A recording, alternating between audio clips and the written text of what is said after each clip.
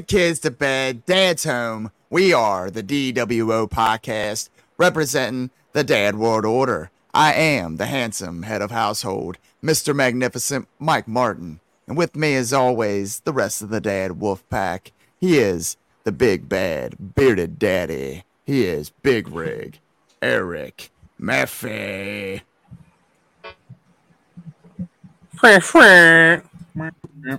Honk if you hear me. He is the perpetual mid-carter, the two-time world record holding, t-shirt wearing, wrestling t-shirt guy, Cephas. All right, what up, y'all? How y'all doing today? Well, we're doing. It's been a day. Well, as Mr. Magnificent said, we are the DWO podcast. And tonight we have with us a very special guest, Mr. Mohawk Mike Bisson. Sir, how the heck are you? Hello. I would say that I'm doing great, given the recent news that just happened. My day went from pretty good to not so good. Yeah. I think on that note, feeling that for sure.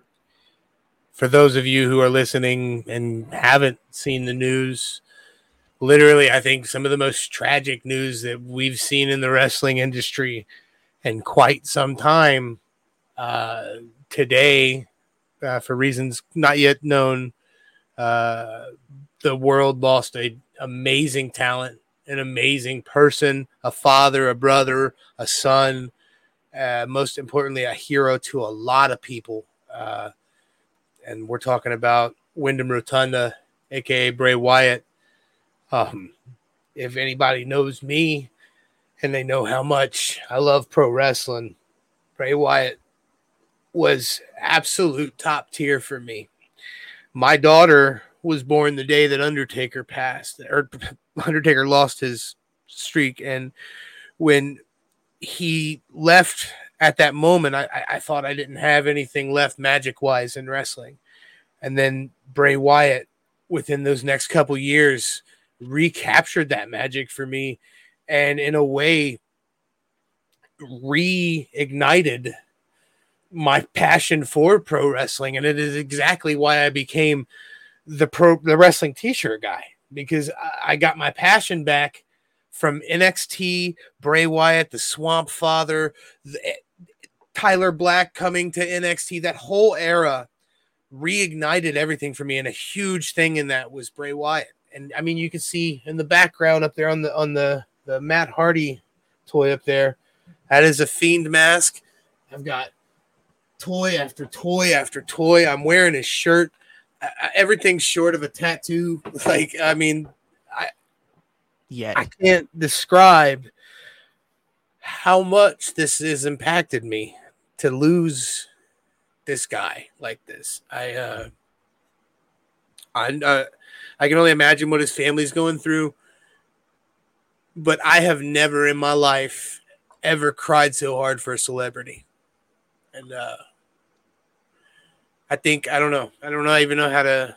Today is a day that's gonna live forever in my memory. I don't know how I'm gonna do my shirt video after this.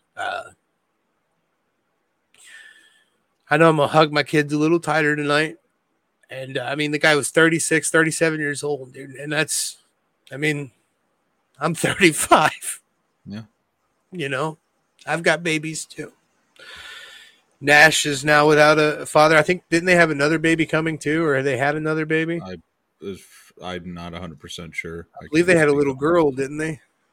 I'm not sure. That may be mixing stuff up. But either way, the world lost an amazing flame. The world is a little less brighter today. And I don't think we could have went to this podcast without first addressing this. This is something that is, I mean, I don't know. I'm trying hard not to just break down and sob right now. So it's, I hope that anyone out there that is feeling these same feelings that I am, if you guys need to talk, I'm at Wrestling T-Shirt Guy. I'm available. We promote positive mental health here. If you just want to cry about it, I'll cry with you, man. Today I wore a Randy Orton shirt most of the day, but the second that happened, I combined them. I did a Randy Orton and a Bray Wyatt shirt. So I this is going to affect me for a long time, and I'm sure it's going to affect a lot of other people for a long time. I don't know. I don't even know what else to say or where else to go from this. But if anyone needs somebody to talk to, I can almost guarantee you, I can speak for all 4 of these guys here, including myself. We're here if you need us. We'll talk to you. Shoot us some anytime. Not just him, any of the dads, any of our socials, reach out to any of us. We keep an eye on all of them, and any of us, you can message us privately as well. Yeah. And, we're by all means here to be a means of communication. We pride ourselves on being, open-minded and open-hearted too. So. Yeah, absolutely. It's very important. And I just, like Cephas said, I know this is probably going to affect some people more than others, but I think everybody that's just a wrestling fan can agree that you ain't going to see another like him at all. I mean, that guy had such a mind that we're not going to see it anymore. And I'm thankful that we got a glimpse of it, So we got to see behind the curtain a little bit, having Jason Adams on here, see some, I really wish that, we would have got the chance to talk to Bray himself, but, it is what it is. There's nothing we can do. And then I want to go to one of these comments here, man. I think that this is the truest comment right here. Yeah. It is a very sad night in the wrestling world.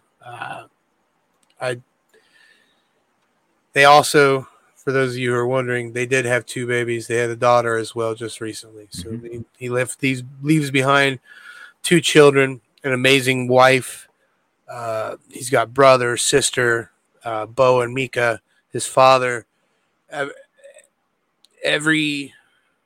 There's so many people that are going to be affected by this. So we are, like Eric and Mike both said, we are very huge proponents on talking about your feelings, whether you're male, female, in between, whatever you identify as. It doesn't matter what you identify as. It's not a sign of weakness. It's not a sign of you being lesser than. It's having normal human emotions. So, if you want to talk about it, we're here. With that being said, we have to transition into our guest here tonight. We have a wonderful guest here. We don't want to let the sad moments take control of the entire night. And I know one thing to know. I know enough about Bray Wyatt to know that, he is a firm believer of the whole show must go on mantra. So with that being said, we got to discuss how cool of a guest we got tonight, man. Absolutely. Mohawk Mike Bisson. If you guys don't know who this guy is, he is somebody that I actually used to be next door neighbors with. We grew up in the same school district, same class. I think you were technically a grade above me because our birthdays bounced off. But we were both 87 babies. You know what I'm saying? We're both the same age. We grew up in the same kind of respect. We were both kind of big gaming nerds, if you will. And he took it way farther than I did, man. Mike, how you doing, brother?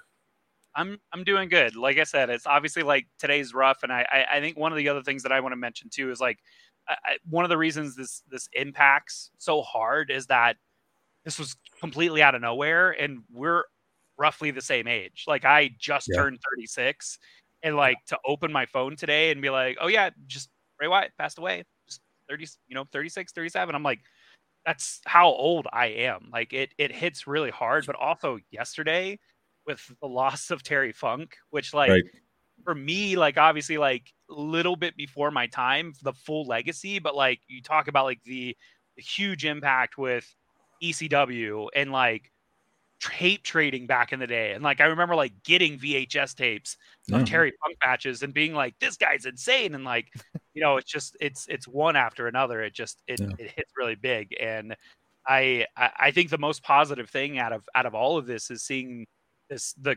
community come together, wrestling fans coming together to not only celebrate the lineage of both of these individuals, but also one another. It's we talk, with the intro, like I work in the video game industry, and there is a sense of camaraderie there, but it's like not in the same of wrestling is so unique because it's live theater at the end of the day.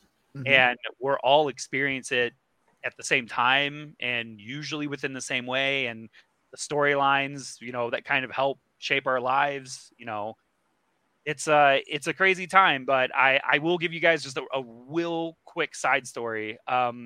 One of the things that I had the honor and privilege of doing so far within my career, within like conventions, live events, esports, tournament organization, and things like that, is I got looped in a few years ago with WWE when they were doing up, up, down, down, like really heavily.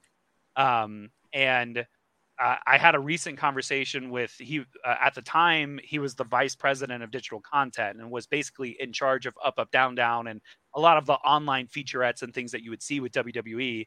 And, we were just kind of like catching up. And, I remember, in the conversation, it came up was like, what's one of the biggest things that you feel like you missed with up, up, down, down? Like, what is that one thing you wish you could have done? And they had their D&D series that they were doing on YouTube, with like a handful of superstars. And the way that it was expressed to me is that they just tried as hard as they could with creative and to get approvals to get Bray Wyatt on as one of those individuals, just because he was such a natural storyteller. Like, could you imagine him as a dungeon master? Oh, exactly. My God.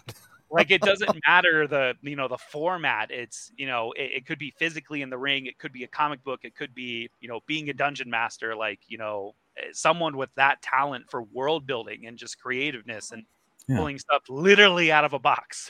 Like, that was almost part of the gimmick, was like, things coming out of boxes with Bray Wyatt. Could you imagine the campaign he would come up with? Gosh, nobody would win. Especially if they like let him create one in his world. And then, oh my gosh, the puppets and the Fiend itself, man, I really wish we could have got a lot more of that, dude. And we're going to look back at this now. God, he was so great, wasn't he? He was so great. From the very moment I saw the Swamp Father, the first time he said that with that Louisiana accent that he was Bray Wyatt, I remember just being, who are you? And then I Googled him and found out that he was a rotunda. And that I was instantly like, oh, okay, he's somebody. He's got an important father. So I works for the government. Oh my god! But I think that's one of the things too. It's like at least that's like the vibe that I get is like a lot of these things that were birthed into the world is like it wasn't just his, it was everyone's. Like, the Fiend as a character, anybody could put on a Fiend mask. Anyone could develop characters like within that realm. So I think it's obviously like it's terrible we don't have that performer anymore, but like we'll have those characters forever. Like, I don't think we could very easily do a D&D campaign inspired by the Fiend or any of those characters or Bray Wyatt, I'm sure there's already been some kind of stuff like that out there too, but somebody's made it for sure. Yeah, man, that's it's definitely a loss, man. But like you said, he leaves behind a legacy, and I mean, he was a big gamer too. So, it's literally like you said, 36. It's like losing one of us. You know what I mean? We're all pretty close to that age. I mean, that's listen, you're closer than you realize. You're closer to that than you are to fucking. Dude, I legit had a really like scary dream about a week or so ago where I felt like I was dying, and like it really felt like I'm in my early 40s, but I mean, God, it felt so real, and it just once I got over 40, man, I just started feeling a lot less immortal. Yeah. Yeah, I And I mean, definitely feel you on that. So I have 4 years. Note that I've got 4 years to kind of do everything I need to. But I think that's also part of like, and we talked yesterday, kind of on the other podcast. Is like that's kind of the thing is relative within like the sense of time. Like if you're passionate about something, freaking pursue it, man. There's no time like the present. I mean, you guys here with this podcast, me with like my career and like gaming and esports, like if there's something you're passionate about, just do it. Just chase it and make it happen. yes. Yeah. And just to reiterate what you guys said last night was, you asked about what kind of advice you would have, and I just absolutely ditto what Cephas had to say. Just go for it. I mean, that's just what we've done, and ultimately, our number one credo the entire time was to have fun. At the end of the day, this makes us happy. And it's great that people enjoy it as well, but at the end of the day, this is for us. So I mean, we found something positive that we can do and something to look forward to, a light at the end of the tunnel, even on dark days. It's like today, this is a great outlet, for these emotions. This is a great outlet for our creativity. And, again, just if you want to do it, quit making excuses, try it. You're not going to succeed at everything, but you can at least just say you tried, and you don't have to live with regret. Mm-hmm.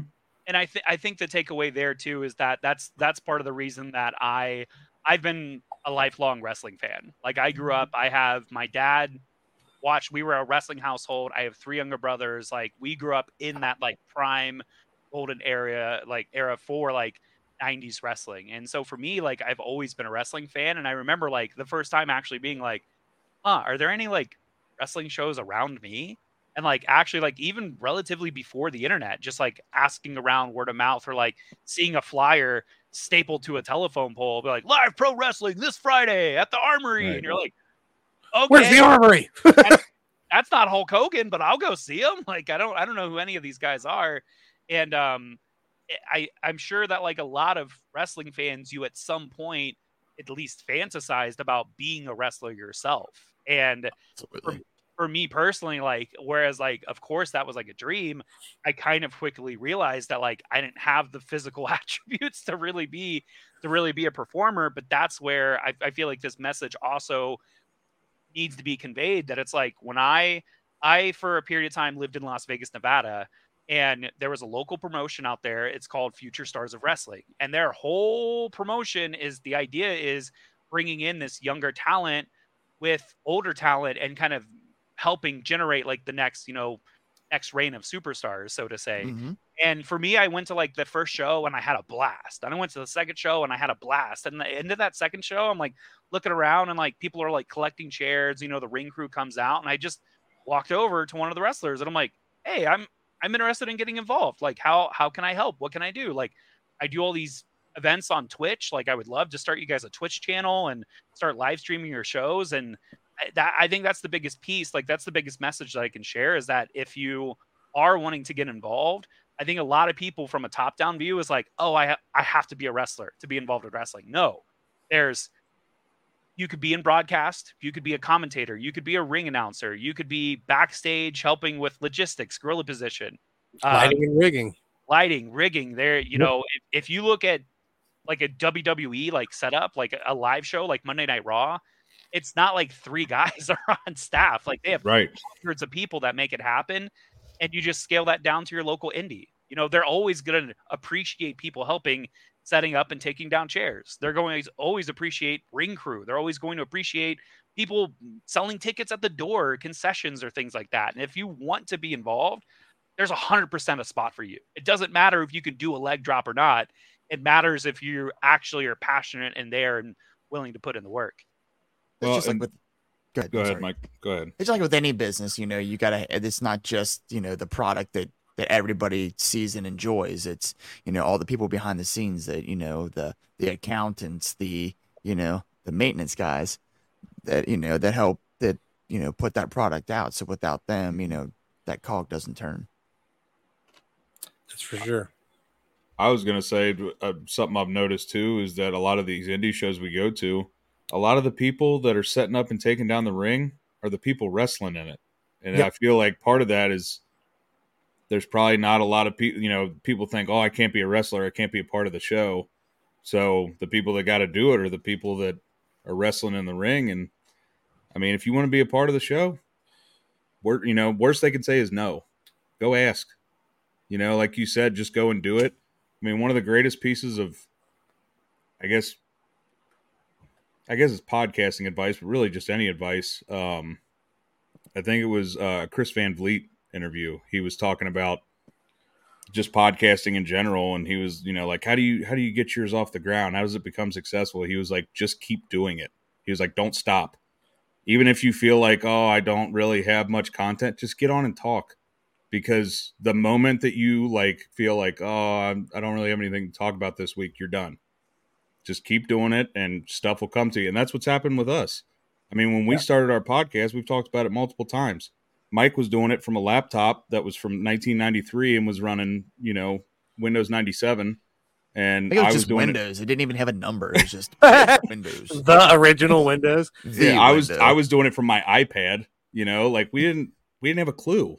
And see, that's the thing too, dude. Mike or Eric, what you're saying right there, I could have not started shirts and stuff because I don't have a video intro ready. I don't have all the stuff ready like DWO podcast did, but I set a date and I went with it.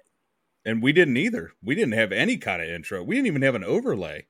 Yeah. I think the second episode is when we had an overlay because we started researching, how do you do this stuff? And that's the other thing. If you're like, oh, I don't know how to do it, Google's your best friend.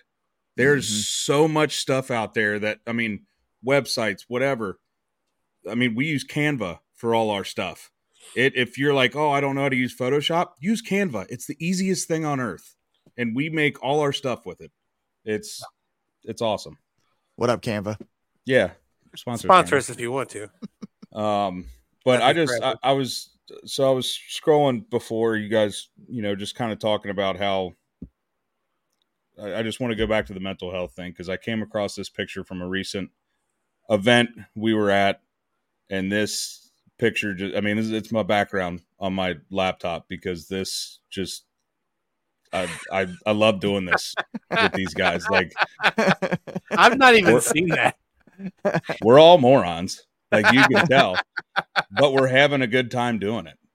And oh man. That's a legendary picture, dog. That's our first ever meet and greet. Yeah. And that's how we looked at the meet and greet the whole time. But it's just, I don't know. I saw that picture and it just makes me feel like every time, God, because we've had our days where we just, I'm just not feeling it or I'm tired or whatever. And it's all worth it every time we get on here because I have so much fun doing this with these guys. Which I'm sure you do with the esports. I'm sure it gets exhausting. I was listening to you on shirts and stuff last night, traveling every week and everything. That's, like you said, I sleep on the plane. But once you get into that environment, I imagine it's much the same feeling of just yeah, this is it. Yeah, and it's kind of one of those things that even looking back at it, just from the context of professional wrestling, because again, I've been a lifelong fan and I kind of I was working in this world of esports and live broadcasts. I kind of started to get to the point where I'm like, how can I apply these skills towards wrestling? I've learned this skill set. How do I take this thing and apply it over here? And just a little bit more on my background within pro wrestling. I've done a ton of indie shows, live streamed, produced. I even got to, for Future Stars of Wrestling, I was a booker on one of the shows. I actually got to sit in on the meeting and help dictate the matches and pace of the show and things like that. That's a dream for me, by the way. I want to do that so bad. Just for one show, I want to do it. But anyway, continue. The one thing I will say is you got to be careful. It's partially also a trap because when you get in there and you're like, okay, here's the talent. And it's playing with your wrestling figures, right? It's oh man, I have this guy and this guy's really cool and I want him to challenge for the belt. And everybody in the room is why should that guy challenge for the belt? And it's you kind of lose yourself in what should be a 45-minute conversation of here's the matches top to bottom for the show. It's like a 4-hour, like, yeah, but remember that one time that Bret Hart did that? Like, we could incorporate that in this match. You're like, dude, we're 2 matches into the card so far. We just speed this up a little bit. Right. But I've done camera work for New Japan Pro Wrestling, Impact Wrestling, All Elite Wrestling. I was actually backstage for the first Fighter Fest because it was coinciding with a big fighting game tournament, Community Effort Orlando. And one of the stories that I kind of want to share off of that is that I was approached by a representative at Impact Wrestling. They were doing a series of TV tapings in Las Vegas when I was living there at the time. They're like, "Oh, hey, we hear you have experience. We want you to be a camera operator." I'm like, "Absolutely. I'm all in. Whatever time you guys need me to be there, I'd love to be part of this, multi-day TV taping for Impact Wrestling." And the day that I show up, they're like, "Oh, hey, we actually found somebody that's a little more experienced than you, and we want you on like the crew. Like, you're going to help like around ringside and cable management for the cameraman and, this, that, collecting gear off the ringside and stuff like that." And I'm like, okay, yeah, that's still cool. And when they introduced me to the camera operator who had more than experience than me, it was actually one of the students from Future Stars of Wrestling that I had been training on being a camera operator. When I'm actually directing the show and I'm actually like in the box, like actually like checking camera angles and talking to girl position, like I ended up basically giving this guy an opportunity that superseded me. That's cool, man.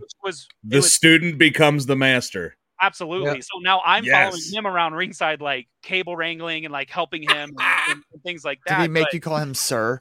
Yeah, he did not. But the best piece about that is it was like maybe 2 weeks prior is they had just done the induction ceremony for that year's class for the Impact Hall of Fame, and Abyss was going into the Hall of Fame.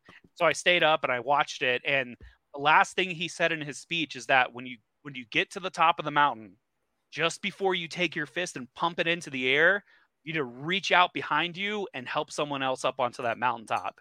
And those words, like when he said that, I was like, oh my gosh, that's so incredible. Like, that's advice to live by. And I feel like I've lived my whole life by that. And then 2 weeks later, I'm like, here's my opportunity. There it is. Here's this young man that I'm like, yep, every 2 weeks we work in the Future Stars arena and we produce the show. And like, now this is your chance to come up. Like, cause he even expressed himself. He's like, I feel kind of bad. Like, you should be in this position, not me. And I'm like, absolutely not. I was like, no, you put in the time, you put in the effort. And just because I might have more experience than you does not mean you don't deserve this opportunity. What do you think I trained you for? Like, yeah, absolutely. And I'm sure there are probably some people that would be like, I should be in that spot, but it shows a testament to your, character, that being a good teacher. Yeah. You want to see your students succeed, if not supersede you. So yeah. But don't let him get too lippy. You just tell him, I taught you everything you know, but I didn't teach you everything I know. I brought you in this world. Yeah. So we talking about Mike actually, sorry, real quick. Mike actually was able to have a chat with Abyss just last week. Yeah, just last week. Took a picture with him. Super nice guy. Gosh. Yeah, yeah. It was actually Chris. I was like, dude, I know why you wear a mask. Like, you have such a baby face. He does have baby face, for sure. Yeah, for sure. Super, super, super nice guy, man. You couldn't wipe the smile off his face. So, we're talking about your wrestling, brother. We got to mention the picture that you rock as your profile picture. How in the world did you end up refereeing for Make-A-Wish in WWE? What's the story behind that? How'd you get into that particular role? Yeah, so that was another one of those opportunities with working with WWE and specifically Up, Up, Down, Down. They contacted me. They wanted to organize and do a charity Smash Brothers tournament for Make-A-Wish. And the whole idea is that the average cost for a single Make-A-Wish is roughly around $10,000. And so within Stanford, they partnered with like the local university and are like, we have a ballroom. We're going to have Xavier Woods is going to be there. We have 3 hours to run a tournament. And they contacted me and they're like, you're one of the only people that we can trust, that we know that you will make this event work and be operational. Like, go. And I'm like, well, What do you mean go? And they're like, whatever you need, just go. Like make it happen. Like start planning right now. Tell us what you need. And so I showed up in Stanford with a non-traditional kind of like tournament format to accommodate. Cause again, like we're making donations are coming in off of people entering, like paying the entry fee to pay in the tournament. But we don't want to cap it at like, oh, well, you know, we only have 3 hours and we only have so many Nintendo Switches. Like we can accommodate maybe 20 players, right? No, like we want to get as many people turnstile as we could. And so when I showed up, funny enough, I had actually packed a referee shirt with me because I was the one running the tournament. And, you know, a little tongue-in-cheek wrestling reference, like, oh, yeah, I'll be the referee. And when I showed up, they pulled me into a side office and I hadn't changed yet. And they're like, hey, just to let you know, we need this back by the end of the show. And I'm like, what are you talking about? And behind the door, like when they closed the door, it had a hanger on it and it had an official WWE referee shirt on it. So my profile picture is me literally on stage at this charity event for WWE, like wearing official referee shirt, like explaining the rules to everybody. And there's also like, there's a video on Up, Up, Down, Down that I'm featured in as well. And like, that's one of my, again, like it's very surreal. Like everything that I had done in my life, like up to that point was like, I love video games and I love wrestling, but I never really saw them kind of, you know, meeting together like that. And so, yeah, that was hands down one of the best events that I've ever, and, you know, I've worked, you know, I've done the Evo Fighting Game Championships. I've done the Halo Championship Series. I've done League of Legends. I just got back from Pokemon World Championships in Japan from last week. Like, and all of these things that I'm doing, like that event is really, really, really high up there just because like, the 9-year-old inside of me just like continues still to this day. It's like, it has to be, dude, you made that happen. Like you got a call, you got a call from WWE and they're like, hey, can you do this thing? Okay, cool. Do it. We don't do it. No questions asked. Just make it work. Oh, by the way, when I mentioned to my son, I was like, yeah, the guy we have on tonight was just at Pokemon Worlds. He popped so hard for that. I forget what the hell he said. If it was for Pokemon such and such, I'd be king or something like that. Like, I think it has to be the current one, dude. Yeah. I'll tell you what, give me private message me after this. Give me your address and I'll send you guys some Pokemon swag. Hell yeah. Dude. You're going to make my kid the happiest little girl on earth. She has literally put me over. Dude, I'm not kidding. Like, she already has a bigger card collection than I did when I was a kid. And that doesn't include any of my cards. That's just from her getting cards for, we're at, GameStop or whatever. And she's like, oh, can I get this pack? Or, we've been in stores before that have like the gumball machines where you put in like 50 cents and get a card. Yeah. Dang, bro. Wow. BDE. Flex. Boom, put it on the table. Big Dad energy. But just she loves collecting the cards, and I got her the very first game I got her a Switch Lite, and the very first game I got her was Pokemon Let's Go with Eevee, and she thinks that's the coolest thing since sliced bread because Eevee follows her around and everything. That game is so fun. Dude, I started playing wholesome. I made my own account. I was like, dude, this brings me back because it's the games that I played on Game Boy freaking Pocket on the Switch. I've played every single Pokemon to this day, and I will continue to play every single Pokemon until I die. I love Pokemon, and I always will. I know Mike's kind of smirking up there, bro. Are you guys gonna be so mad at me? Like, you just missed the target age, bud. That's all. Yeah, I know. If you'd have been at the right age, you'd have been Pokemon and 2, dog. But I fully supported my. I fully supported my son's love of it, though. So I remember when growing up, I had a neighbor kid of mine try to swindle me into buying a Machop card from him for $8. It was all the money I had in the world. He's like, "How much you got?" I was like, $8. He was like, "I'll sell you this Machop. It's worth it." So I went home to get my money. My mom's like, "What are you doing?" I was like, "Mom, this card, it's pretty awesome. I'm gonna go buy it." And she's like, "No, you're fucking not." Like, she didn't say fucking, but it was very much like you dummy. Like, no, But I ended up getting a Machamp, so screw that guy. Sure. Anyway, yeah, I just think that's so cool that you're a part. Have you ever done anything with Rainbow Six esports? That's one that I actually kind of follow. I have way back in the day with I think it was Rainbow Six Vegas, actually. Okay. Yeah. Cool. Yeah. Golly, you've got a long rap sheet, bro. It's just about to the point where if you name the video game, I've more than likely done something with it or with the publishers. I'm just gonna go ahead and throw this out there because I have the fucking N7 tattoo here. You ever do anything with Mass Effect and have Mass Effect swag? I will do everything short of sending you nudes for it, bro. I'm telling you. Don't lie. Okay, I'll send you nudes for Mass Effect swag. I feel like now I have to make a call because unfortunately I haven't.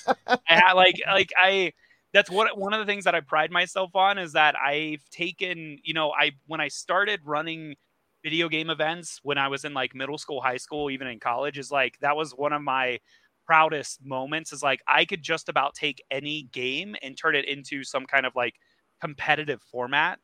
Mm-hmm. I've done. Do you guys remember the game Ski Free? Talking about the original Windows. Ski like Free, like the skee ball thing. It's not skee ball. It's the one where you're a little skier and you're going down a mountain. Oh my God! Yeah. Yes. The Abominable Man. I've ran tournaments for Ski Free. I've ran tournaments for Pong, the original Pong. Like I've done just about, anything that you could think of, but not specifically anything with that. There's a bunch of guys I went to high school with that actually put together every year, and I'm not sure if they still do it, but it was long standing, big trophy and everything. NBA Jam tournament. Oh yeah. Oh yeah. Yeah, I just thought that was bragging rights shit right there. I just went and spectated, and it was fantastic. Like the whole setup they had a trophy presentation. I think he had gloves on. It was wonderful. So we used to have an NFL Blitz tournaments. Oh yeah, NFL Blitz 2000. Oh God, yes.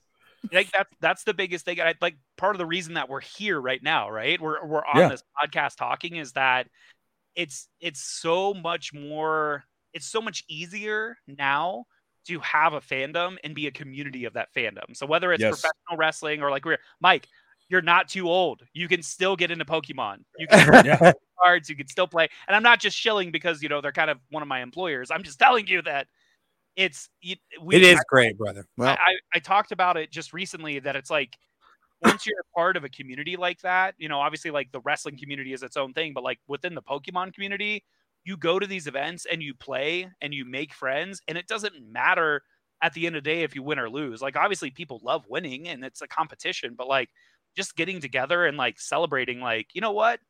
I really like Pikachu. My deck's got all Pikachu in it. And it's like, you're probably not going to win, but good for you. Okay. Since you said that though, I have to bring up this, and I'm going to have all three of us top 3 favorite Pokemon for Dog Mom: Squirtle, Pikachu, Snorlax. I need to know everybody's top 3. Listen, I can give you my top 3 pretty quick. First off, number 1 is Charmander. Not Charizard, not Charmeleon. Charmander. He was my first pick. He will always be my first pick. And that's why I've got him tattooed on my arm right here. I am a Charmander user. Second will be Mimikyu. I love Mimikyu. I love the sadness of Mimikyu. For those of you who aren't hip to Pokemon, he is a Pokemon that is deemed so ugly that he stitched together his own Pikachu suit and he wears it over top of himself. And no one has ever actually seen what a Mimikyu actually looks like. And then it's dark as fuck. That's deep. Oh, it's super dark. And then my third favorite Pokemon is Haunter. I love Haunter. I've always loved Haunter. I love the way he looks. So technically, I went 2 151s, but for me, I have, I really like Mimikyu. I think he's one of the great new Pokemon. I would have to go all 3 151s. I think Charmander is definitely there. He was my first pick as well. Yeah. I had those 3 in front of me, and I'm like, I'm going with the guy with fire on his tail, like for sure. So it'd be him, Gyarados, just because I always thought he looked so cool. Badass. And probably Ursaring because okay, that's 251. Is it 251? Yeah, so you're in second gen, so you're not okay. too. All right. Yeah. Ursaring was but badass. Bears have always been my favorite animal. My grandma calls me Bear, so any Pokemon that is themed after a bear, I'm going to go with. It's also his favorite type of man. Yes, correct. Mike, do you magnificent Mike? Do you even know 3 Pokemon, bro? Or are you not that hip?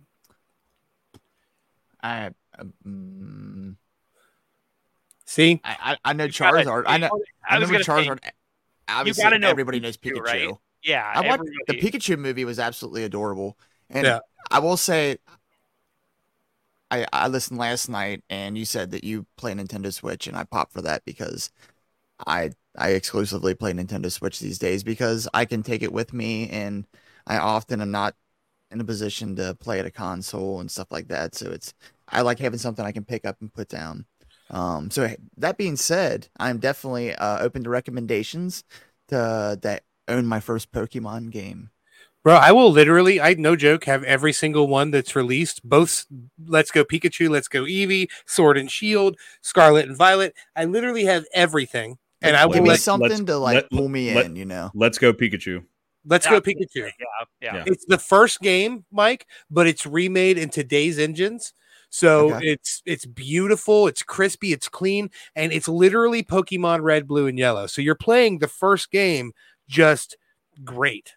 You know what I mean? It's a fantastic version. Literally, when I see you, when we go to Iowa, I will bring it with me. So next weekend. Yeah, we're going to Iowa next weekend. First time ever, by the way.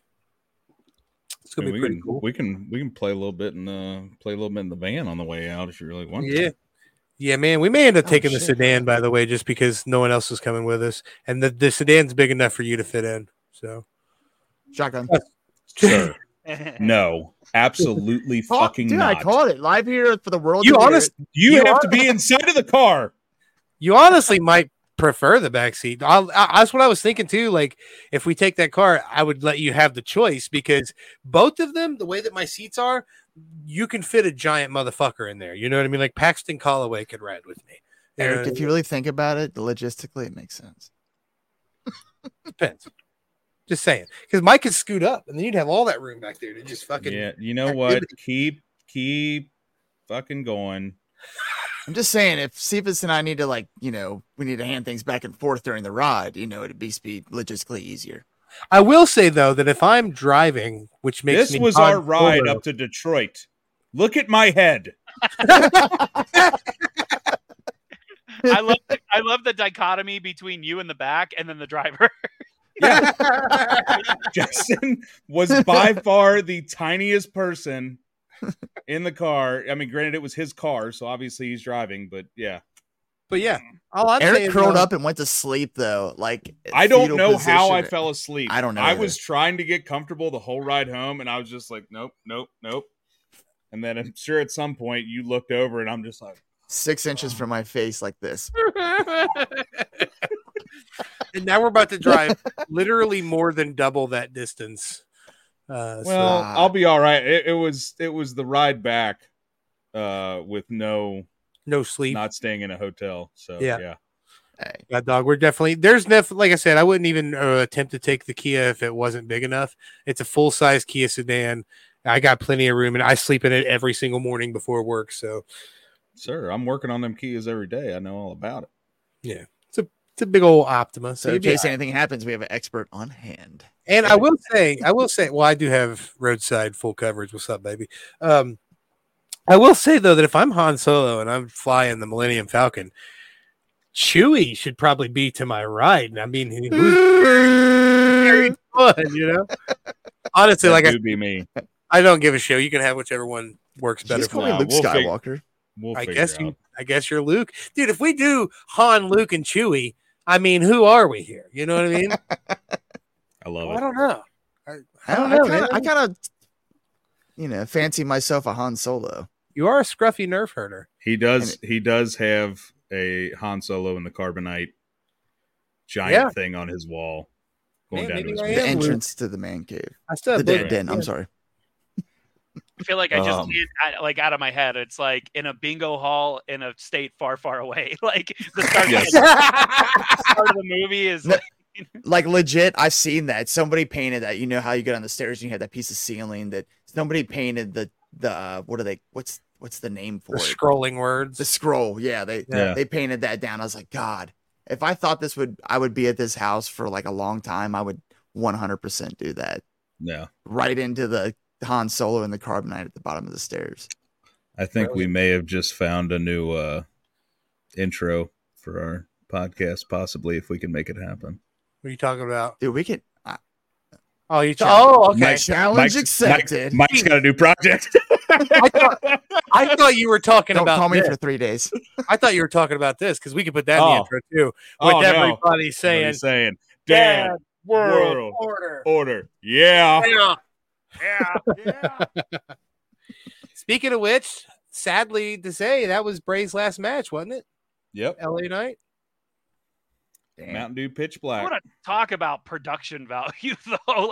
This is where like I nerd out. It's like the whole blacklight reveal, because again, like everybody's like, it's the Pitch Black Mountain Dew match. You're like, what does this even mean? You're literally just shilling some product, but then seeing the face paint go from what it was to then blacklight and stage in the middle. It was cool. Ring, like it was very cool. Yeah, there were some cool elements that were put in. Like it was one of those things that it was like, it almost feels bad to say, but it's like, it feels weird that it was wasted kind of in like this kind of like one-off shill kind of a way. But like, if he could have come out every week on Monday Night Raw or every pay-per-view and done the same thing where the paint reveal changes under the blacklight, like so good. Yeah, that would have been awesome. Yeah, for sure. So I gotta ask, just because I'm a fairly avid Rainbow Six player, is that a, like, in terms of like communities, gaming communities that you've worked with, is there any that you're just like, they're a little more toxic than I'd like, or it's something like that? Because like I say, I play it pretty regularly, and the only reason I play it pretty regularly is because I always have 5 of my friends on a squad. I will never play it with randoms ever in my life. Yeah.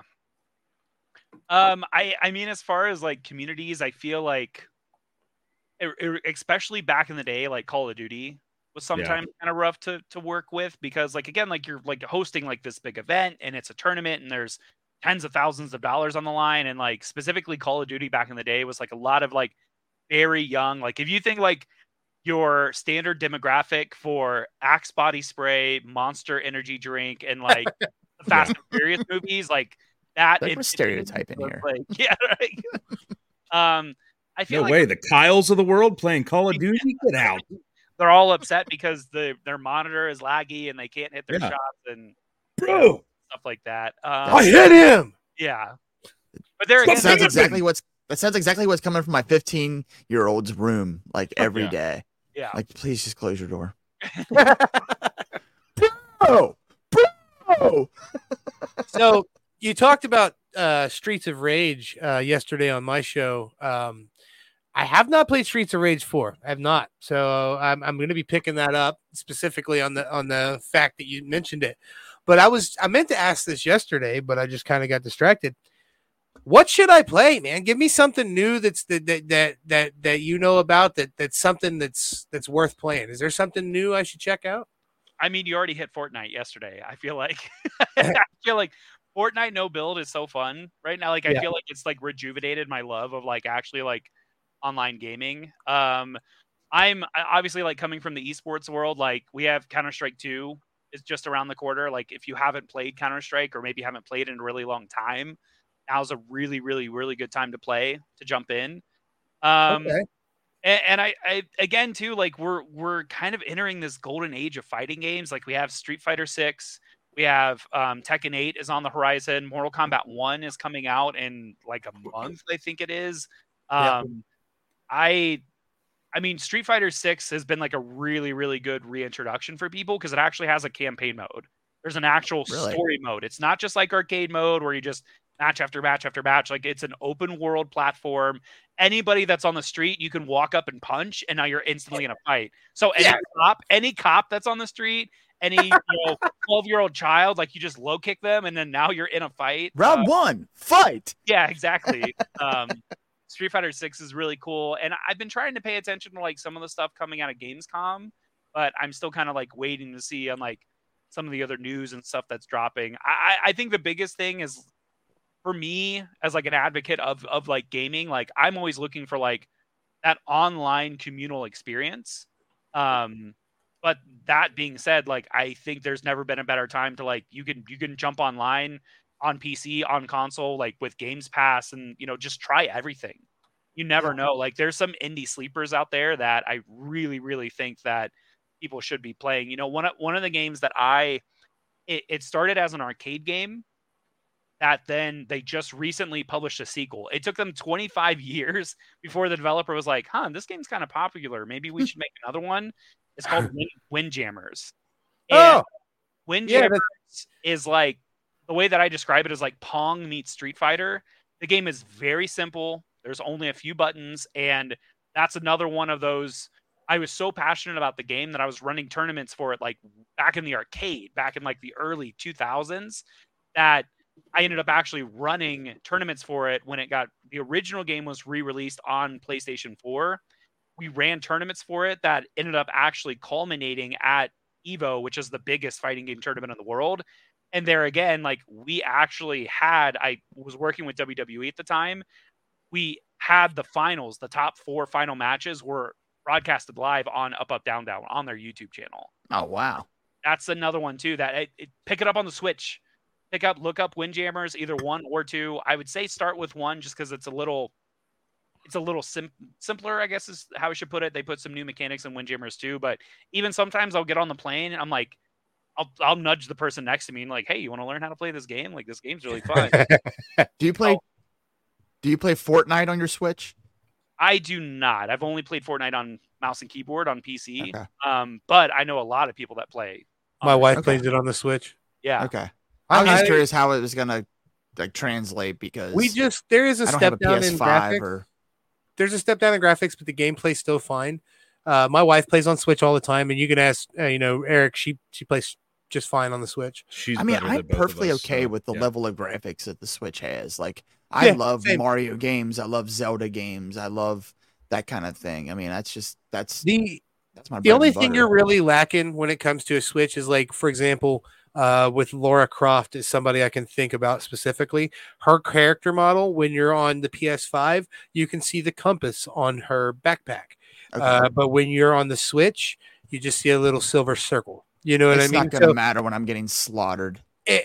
First off, we all suck, buddy. We all suck. Buddy. It's all about just getting together with your friends. It's literally just like this in a way. It's like this, except we're strategically trying to kill computers. Dude, I've said it 1,000 times, man. This is filling the void that losing my fire team on Destiny left me. Ooh. I needed today after losing Bray. After I needed the therapy of talking to my boys. Fire team's still here. Yeah. part of the fire team. Just Eric left. Just Eric left. Eric was part of my OG fire team. I think this is also a good segue, guys. I don't know if you have Fight Forever, AEW's first video game, but they just released Stadium Stampede, which is their version of Fortnite. Yes. Oh, I see here you uploaded your 3 favorite Pokemon here. We didn't discuss that. Oh yeah. That is fantastic. I first off, Dragon Executor. Holy shit. I love that version of him, the Alolan version of Executor. And I believe Klefki, which is a lot of people hate Klefki because it's an inanimate object. A lot of people hate the inanimate object Pokemon. I think they're fantastic. I've definitely, the older I've got, I kind of, and here's the thing too, I've talked with people from Pokemon like directly before, and we've had this conversation. I was like, the older I get, I kind of like the useless Pokemon. Like Klefki is a set of keys. It's not a dragon. No, it's not like a giant seal. Like, no, it's a set of keys. And you know what? Yeah. I'm cool with that because you know what? Utility wise, I need a set of keys. Like everybody needs a set of keys. And it makes sense too when they actually, the character of Klefki, from what I understand, its lore is that it literally that's what it saw first at that moment or whatever, and it transformed into a set of keys because that's what it saw or some shit. I don't know exactly the story of the first clef key, but it basically adapted what it saw. So there's a reason that it looks like a set of keys. And then your third favorite Pokemon we actually talked about, Machamp. That's basically Goro. Machamp's definitely top 5 for me. I was going to say, actually, for Mike, if you're just getting into Pokemon, you should probably go with Machamp because first off, he has a wrestling belt. Like, he is like a wrestling character. He is one of 2 Pokemon. Yeah. And he's got 4 arms. He's like Goro from Mortal Kombat. Like, he's just like a really cool character. So when you get Let's Go Pikachu and you're starting to play, get him a Chop. Get him a Chomp. Yeah. Yep. And the cool thing is because you're willing to play it, I will pick up another. I will pick up a another new file of Let's Go Eevee, and I will trade you all the version exclusives, which we don't need to be near each other. We can just trade them online, and I can send you all the Pokemon you can't get in that game from my game. Oh hell yeah! Yeah. So we'll get you into games, dog. I'm telling you, man. I know you're already into games, but we'll get you into some more nerdy shit. One of us. Yeah, I mean dude. I was off work for 6 weeks last year due to a medical issue, and I had was bedridden basically. But I sat there and played Breath of the Wild the entire time, and it was fantastic. So close to 100%ing Tears of the Kingdom. I have about 150 Korok seeds left, and then I can finish the last story mission, and I will be done. When I did it in Breath of the Wild, I was so sad. Yeah, I picked up Immortal Phoenix Rising because it was very similar. Yeah. And it gave me that same feel, except it was just Greek mythology instead of Zelda lore. And it was super cheese. See, not the only one. I love Destiny. I still play it. New season just dropped, and it's dope. But Cephas won't play because he's I don't play shitty games. Come play Fortnite with me. If we could get a solid fire team of 6 to dedicate to just start from scratch and do it all, I would so be down with that. Dude, I'm telling you, they just made some good changes. The season's good so far. Eris Morn just turned herself Hive. Like, it's dope, dude. The fuck? Like full on Hive. But in a good way. Yeah, wrap your brain around that. Well, now you've spoiled it. Now I can't play it. Shut up. There's so much that happened since I last played. I'd be interested to Mike, finish the story, though. Have you ever played Hades before? Me? Bisson. You're talking about the Super Giant. Yeah, the hack and slash Super Giant game Hades. Mm-hmm. Bro, that is probably my favorite abusive game in the past fucking 10, 15 years. It's so hard at first, but once you get there, man, that's like feeling like climbing a mountain, brother. It really is. It's like, yeah, what's up? I kicked Hades' ass. You know what I mean? So I feel the same exact way about Super Meat Boy. Like when Super Meat Boy first came out, I was like, finally a game that I could like. I felt like Trials, like the initial Trials games that came out on Xbox 360, like the motorbikes.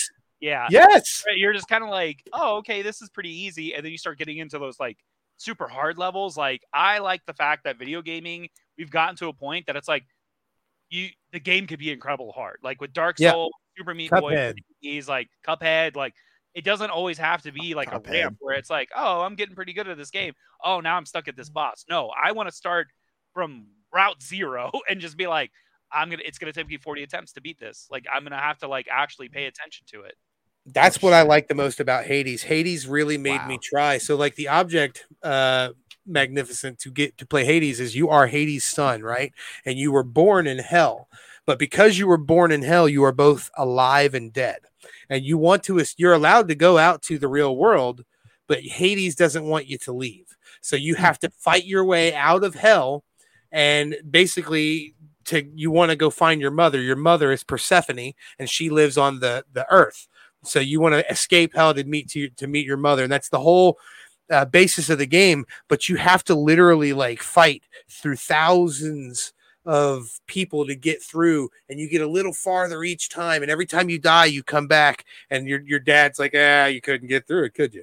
You know what I mean? It's like I'm telling you, dude, it's such a beautiful story. Somehow they made repetition a beautiful story. I don't know how to explain it other than to play it, man. That's the cool thing about gaming, man, is there's so much people that were born into gaming like you and I that are now making games. And that's why I think is you're really getting some of your best work, man. It's people that love gaming, making gaming. It's think about it the same way as wrestling. Some of the best wrestling on the planet is on the indies. Right? Oh yeah. You don't always have to get a AAA platform game to have a great experience. Trust me, we will tout Wrestling Revolver all day long. It is our favorite indie by far, and we absolutely love going. We're going here next weekend, I believe. Yep. To Iowa. I've never been to Iowa. Never been to Iowa. Driving almost 9 hours to go to see this show, and I'm so freaking excited for it. And 8 hours and 24 minutes, and you know what's going to happen when we get there? We're going to be like, "Hey, Revolver guys, you need some help with chairs or anything? We ain't wrestlers, but we're going to go out there and we're gonna pitch in, man. We're going to show Revolver that we are diehard Revolver fans." So yeah, it's going to be a good one. It's been a fun experience, and like I've talked about this before on the show. I was, grew up a WWE kid, obviously watching Attitude Era, everything like that. Kind of fell off for a while in my 20s. Then I'd say like 4 years ago, I started getting back into it when AEW rolled around. Just watching it here and there, seeing clips online. And then I really started getting back into it when AEW would mention different indies or ROH or whatever, and I'm like, oh, there's stuff besides the big two. I never even thought of it. And once I started going to indie shows, man, I'm like, dude, I think I'd rather go to an I'll watch the big shows on TV, but in terms of going live, I'd rather go to an indie show. I mean, 9 times out of 10. For example, our most recent wrestling weekend where we went to Revolver and SummerSlam, that whole weekend, there was one time we heard a "this is boring" chant, and it wasn't at the Revolver show. It was at WWE, Ronda Rousey and Shayna Baszler, which, by the way, if you go back and watch that now, it's been doctored.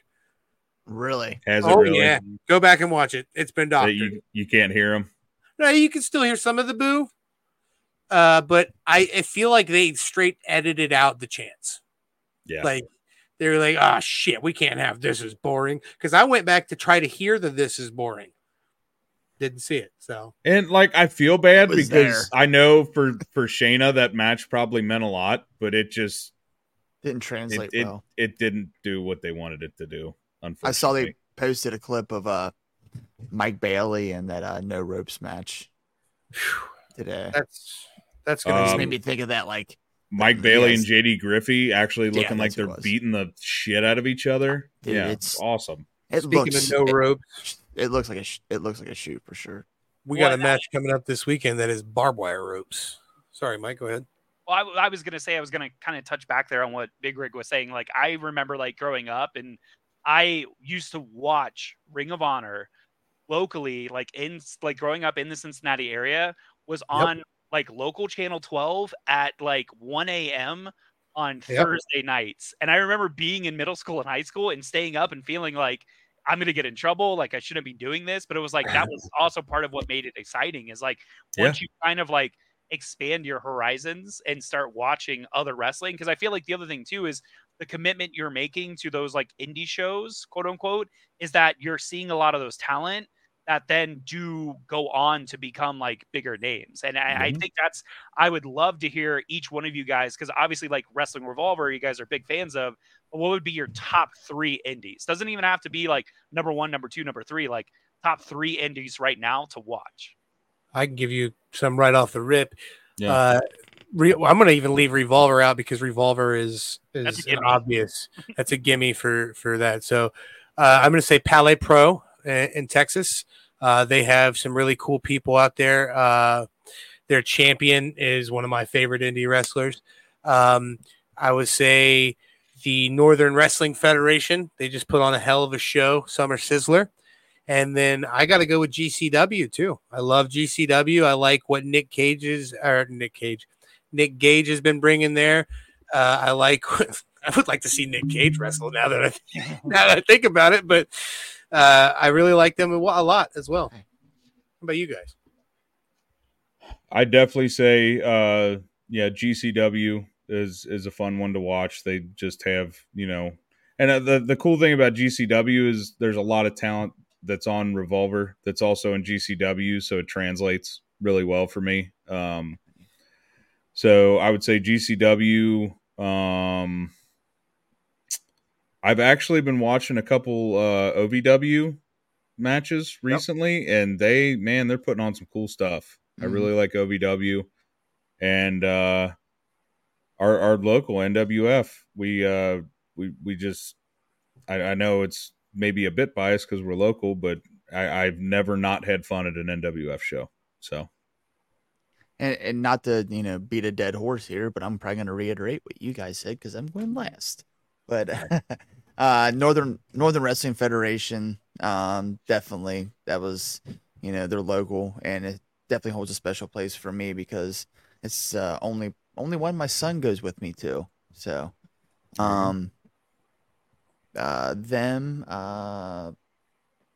Shit, I lost my train of thought. One that's not currently operating, but is a local indie federation. I was a huge fan is Future Great Wrestling. Yep. They're on hiatus right now. But I that's first time I ever met Cephas was at one of those shows, and it was just a big show feel at a very small venue. And it's the first time I ever seen the veteran Jack Vaughn there. Yeah. Eric, you had two of my three. What was your two again? GCW and OVW. Oh, OVW is my third. Yes. Yeah. There's also another one we got to mention too. Prestige Wrestling was pretty good. I like some of their talent. Yeah. Although Revolver, they can suck an egg. I do have to shout out to Warrior Wrestling. Yep. Warrior Wrestling is the first indie show I ever went to. I went with my daughter. It was in Indianapolis. It was an hour and a half drive from where we are. It was my daughter got to meet her favorite wrestler in the world, Thunder Rosa, who made her an absolute fan for life in just 10 minutes of talking to her.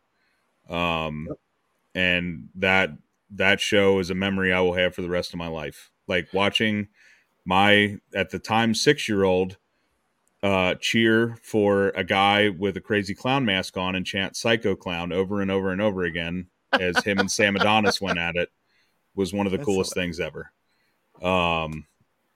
And we actually went to another Warrior Wrestling show up in South Bend, and I got to watch Will Ospreay and Blake Christian tear the house down. Like, oh my gosh! In front of like 100 people. Yeah, in front of like 100 people. Get out of here, dude. I got to see Swerve live on that show. Will Ospreay and Blake Christian. Like, Athena won the Warrior Women's Championship at that show. Like, just unreal. I was working.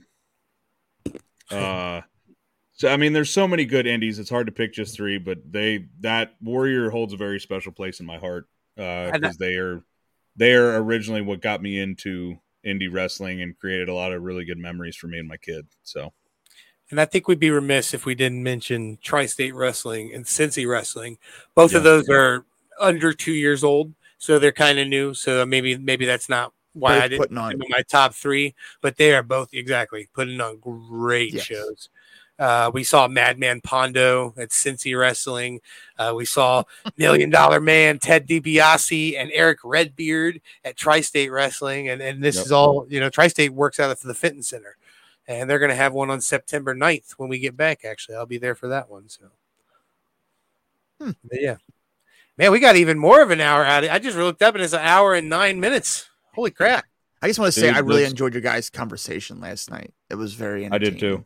I listened to it while I was at work today, and I was like, I wish this would go longer.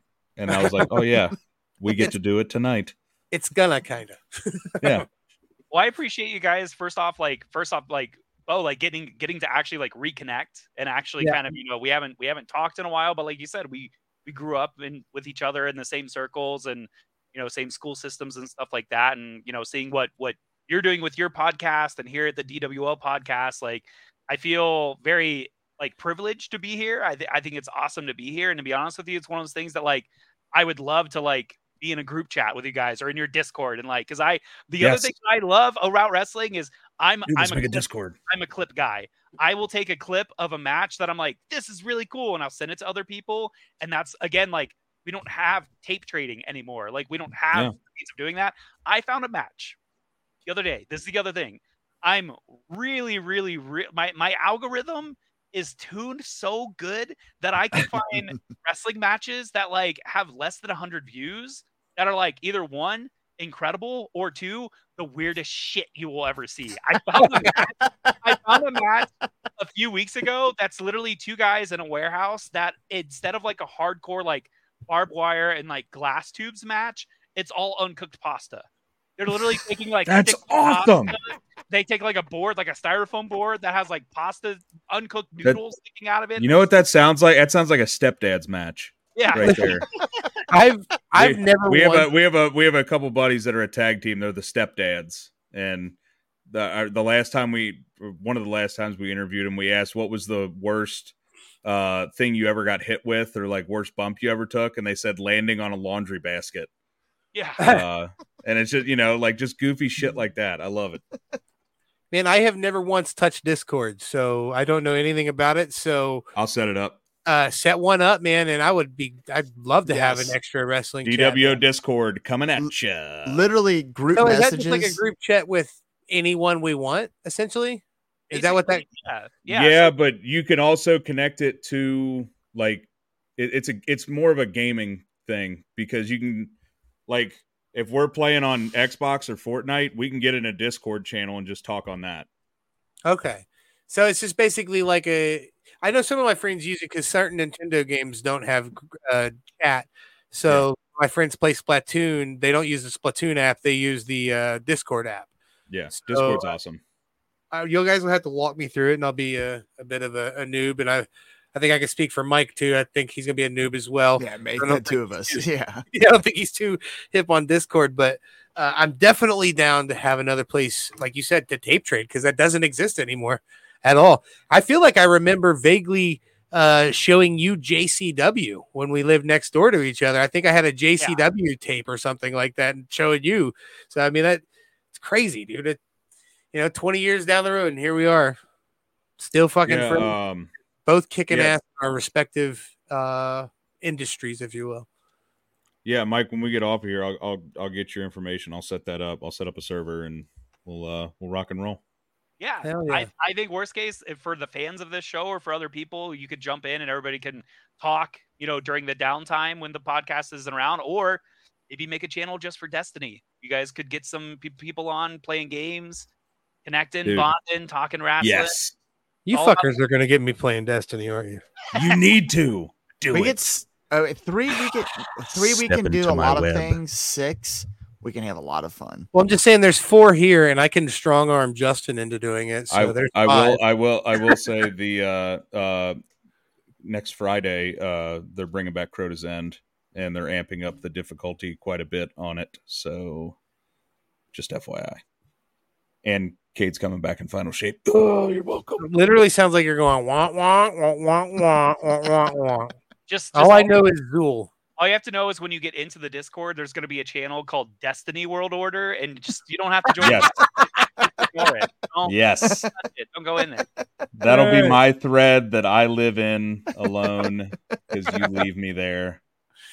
Anybody? Okay, here we go. Anybody going to be at NWF Burkus show on the 16th? Oh, Mikey's save me a seat. Mikey might not be there. That's the one. I might be there.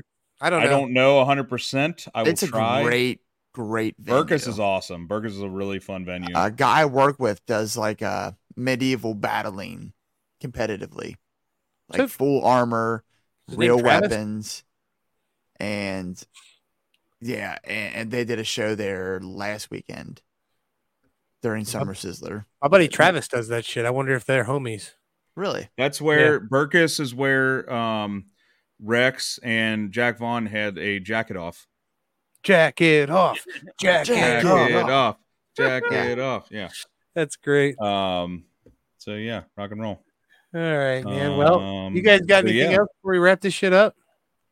I don't think so, man. You boys got any dad advice or anything of that nature? I definitely got some dad advice after today. It don't matter if you got kids. It don't matter what you got. If it's a dog, if it's an old lady, a wife, a friend, even if it's just someone on the end of a chat room, send somebody you love some love, man. The world got a little less brighter today, so maybe do your part in trying to lighten it up a little bit. So count your blessings. You don't know how long you got. You never know. So with that being said, too, rest in peace, Bray Wyatt. Rest in peace, Wyndham Rotunda. You were a hero of mine, and it's going to be rough going on without you, but I'm very glad that we were able to put a little positive energy behind your name tonight. So, absolutely. Just to ride on his coattails, R.I.P. Bray Wyatt, man. Just thank God that we were privileged to live in the world at the same time and get to witness some of his genius in this time. Absolutely. We, because there's a lot of people, like Mike said, we weren't around for all of the Terry Funk legacy, but we were around for some of it. And we were truly in the era of the Bray Wyatt legacy, and being able to be a part of that, I think, is probably why it hits a little bit harder for us, but it also means that it meant so much to us. I still can't believe we're here. Yeah. Well, Mike, thank you so much for coming on, sir. We really appreciate it. Plug your socials before we let you go. Oh yeah, probably Twitter. Twitter's the best. At the Mohawk Mike, TheMohawk That's also my email. I mentioned it last night on Bo's podcast. Guys, I'm an open book. I feel very blessed to be where I am. Shoot me an email if you're interested in getting involved, whether it's gaming, wrestling, event organization, whatever it may be. Like, don't be afraid. Reach out, ask for help. We all started somewhere, and I didn't think as a 12-year-old kid hooking up a bunch of computers in my high school's cafeteria that someday I'd be working for Pokemon, Nintendo, and WWE and stuff like that. So yeah, you guys want to follow me on socials at the Mohawk Mike. You want to shoot me an email, themohawkmike@gmail.com. More than appreciated. Thank you guys for having me, and I'm looking forward to getting this Discord started up, and we can hang out more. Hell yeah. I love it. Yeah, so proud of you, buddy. That's always one of the things that I've we have guests on, and then I'm like, oh man, we don't really get to talk to them as much anymore. Like, we'll talk every once in a while, but now we're starting a Discord. I'm like, yes, the conversation continues. Love Hell it. Yeah. So yeah, man, thank you so much for coming on. This has really been like Bo said, when we look up and it's like, oh, we're past an hour. Those are the best conversations because we're not looking at the clock. So, as always, we have been the DWO podcast. He has been Mr. Magnificent Mike Martin. He has been Wrestling T-shirt Guy Cephas. He has been Mohawk Mike Bisson. Check us out on all the socials at DWO. Ooh, there we go. A little too sweet right in the middle. This is so hard. Why is it so hard? Yeah, just go in the corner. All right. Real quick. Oh, yeah. Go ahead. I love you guys. I love you too, buddy. Very much. At DWO_podcast, Facebook. Much love to you fans too. Like underscores at the DWO podcast. TikTok at DWO_pod. There we go. Check out our merch, TeePublic, Pro Wrestling Tees, and look out for a Discord coming soon. How about that? Rock and roll. Join the Dad World Order, baby. Until next time, Top Dads out.